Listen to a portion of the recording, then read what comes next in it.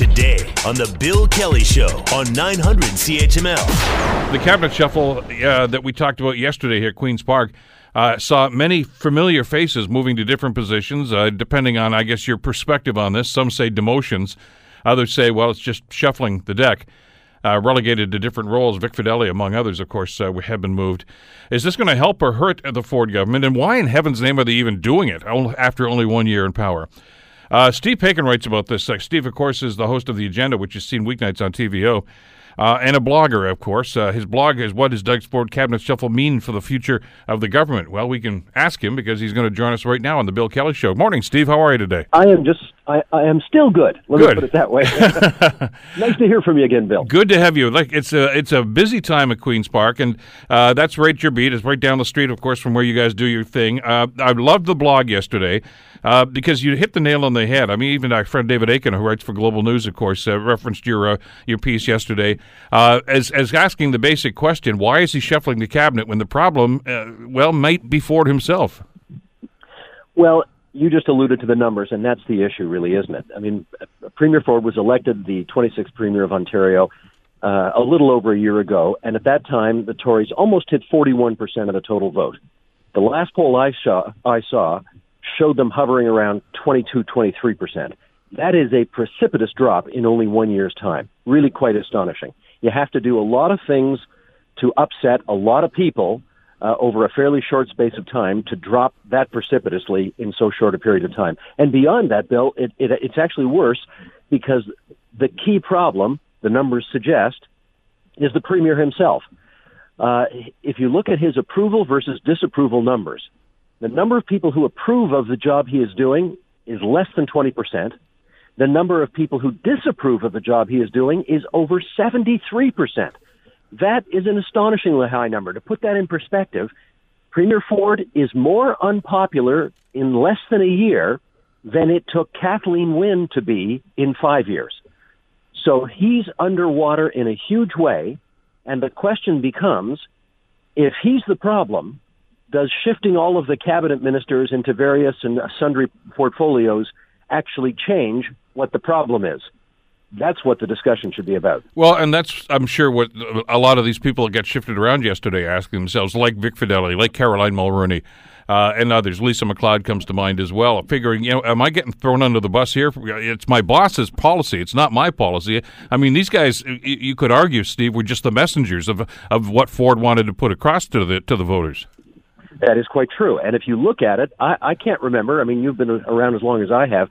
I can never recall a rookie government shifting its finance minister out after just one budget. I don't ever recall that happening. We do remember Paul Martin getting fired by Jean Chrétien, but that was after, I think, 8 or 9 budgets. Yeah.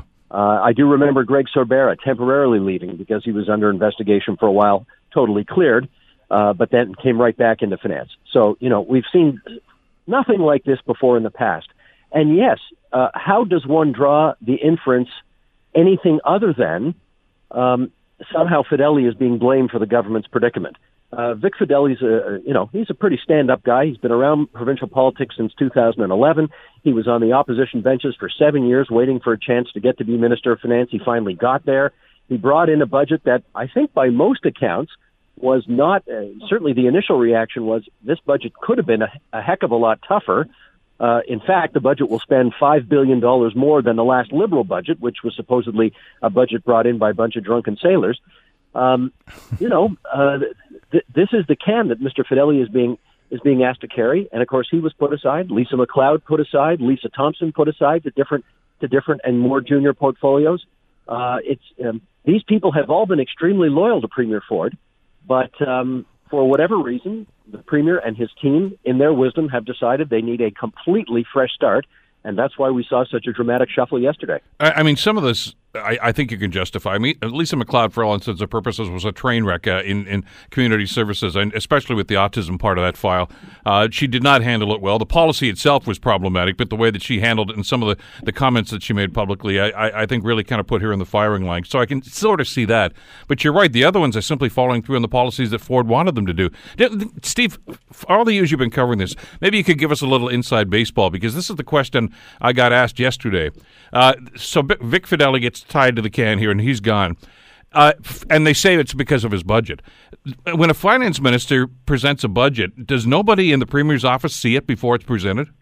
You know, it's very interesting because I asked that very question of some very senior people in the government because we know that, look, Bill, there's two kinds of premiers, right? There's premiers who've got their fingers in every kind of detail. They're up reading their briefing books till 1 or 2 o'clock in the morning.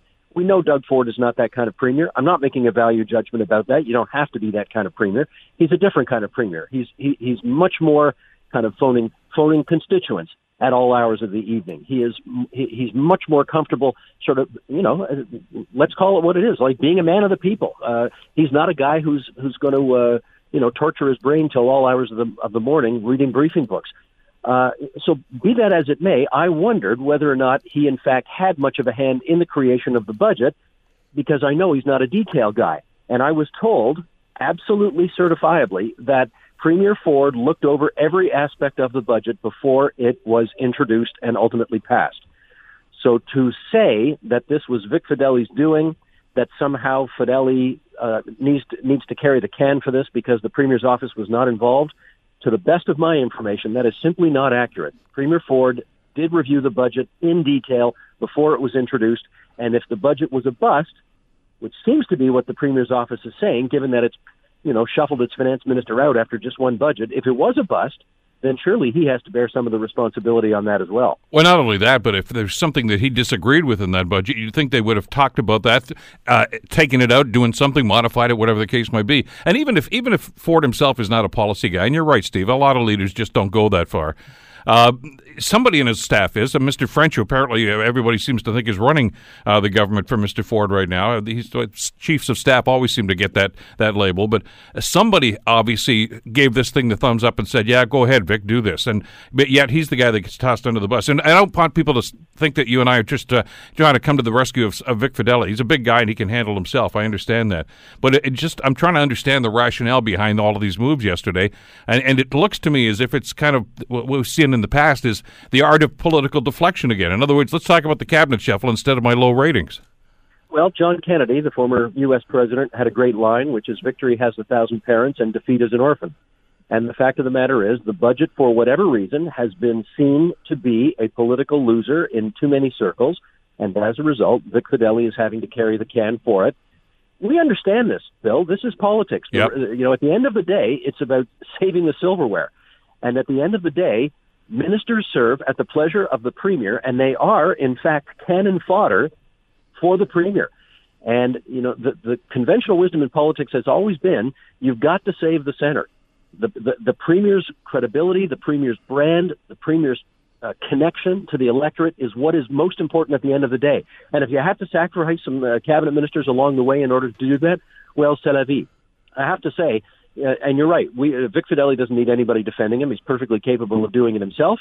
Having said that, he was a very classy individual yesterday, right? Yep. He's been put in an unprecedented position. You didn't hear any griping from him. You didn't hear even any off-the-record griping reported in the papers today about how unhappy he may or may not be being shuffled out of the position. In fairness, the Premier at his post-cabinet shuffle scrum was very polite about Mr. Fedeli, calling him Ontario's number one salesman, and he didn't see the shuffle of Mr. Fedeli as somehow, defenestrating him in any way. It was much more I'm putting Vic in a position where he can do his thing. He's now economic development minister. He'll be traveling the world, selling Ontario to the world. He's still chairman of cabinet. He's in charge of, the number one guy in charge of job creation in the cabinet. So it's certainly, as these things go, a soft landing. It's not like he took Vic Fedeli out of finance and put him in government services or something like that. He's got a great job. Make no mistake about that. But having said that, it certainly and surely must have been injurious to Mr. Fedeli's pride, and he handled it like a champ. He did, which I doesn't surprise me at all. I've had Vic on the show many times, and he's a guy that obviously is a stand-up guy, and he gets that. But I know a lot of the discussion about why this is happening, Steve, was focused on the budget. I would suggest, though, that the disapproval ratings that Ford is enduring right now has more to do with his body of work in the last year, not just the budget itself. It's the cuts to education. It's the cuts to public health. It's the cuts to the autism file. And I think people have simply said, look, we don't like what you're doing. We don't like how you're doing it. And I think maybe what this is a cold reminder that maybe he didn't get elected as much as the public just booted Kathleen Wynne out, and he was the beneficiary of that. No, that's absolutely fair to say. And, I mean, let's also, lest this sound like a pile-on Doug Ford, let's remember, Doug Ford's one of the most successful politicians ever. I mean, let's face facts. A year and a half ago, the guy wasn't even in politics, right? He came out of politics. He won a leadership convention despite receiving fewer votes and winning fewer ridings than Christine Elliott, his prime challenger. He won the convention. 3 months later, he's thrust into the middle of an election campaign, which he wins. Now, admittedly, that campaign was all about getting rid of Kathleen Wynne and the Liberals. But, you got to be good to be lucky, and he was good enough, right? He won a majority government, and there you are. But, yes, let's compare. He says he's running a government for the people. The last major Conservative government in Ontario that was for the people was Mike Harris's government. Mike Harris came into power and did many of the same things that Doug Ford is doing within weeks of coming in, right? Major program cuts, a big-time showdown with the public service. There was a public servant strike. There were hundreds of thousands of teachers protesting in the streets. It's not like it was any quieter back then, 25 years ago, than it has been in Doug Ford's first year. And yet somehow, Mike Harris did it in a way, and I think this speaks to what you just said. It's not just what you do, but it's how you do it. Mike Harris seemed to do it in a less bombastic, less in your face, more calm, steady, we're doing what we said we were going to do, professional, if I can put it that way, kind of way. I'm not sure that the Ford team gets that same kind of credit. They have been very macho, very bombastic, very aggressive, very in your face, which, may suit the style of Mr. Ford and Mr. French, who are at the center of this government. We are seeing, I think it's fair to say, and I'm going to write more about this next week, we are seeing, I think, the beginnings of a toning down of that kind of rhetoric. I don't know if you saw the press conference that Mr. Ford gave after the shuffle yesterday, Bill, but he was contrite.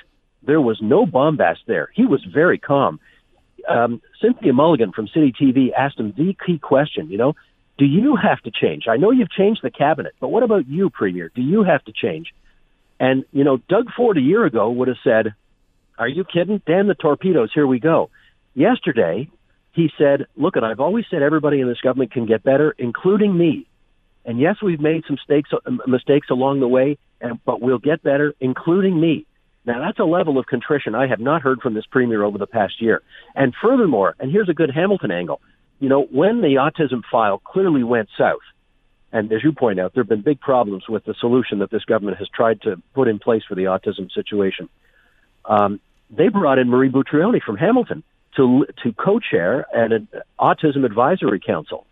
Now, can you imagine, even 2 months ago, this progressive conservative government handing the reins of such an important job to a former Liberal cabinet minister? I cannot.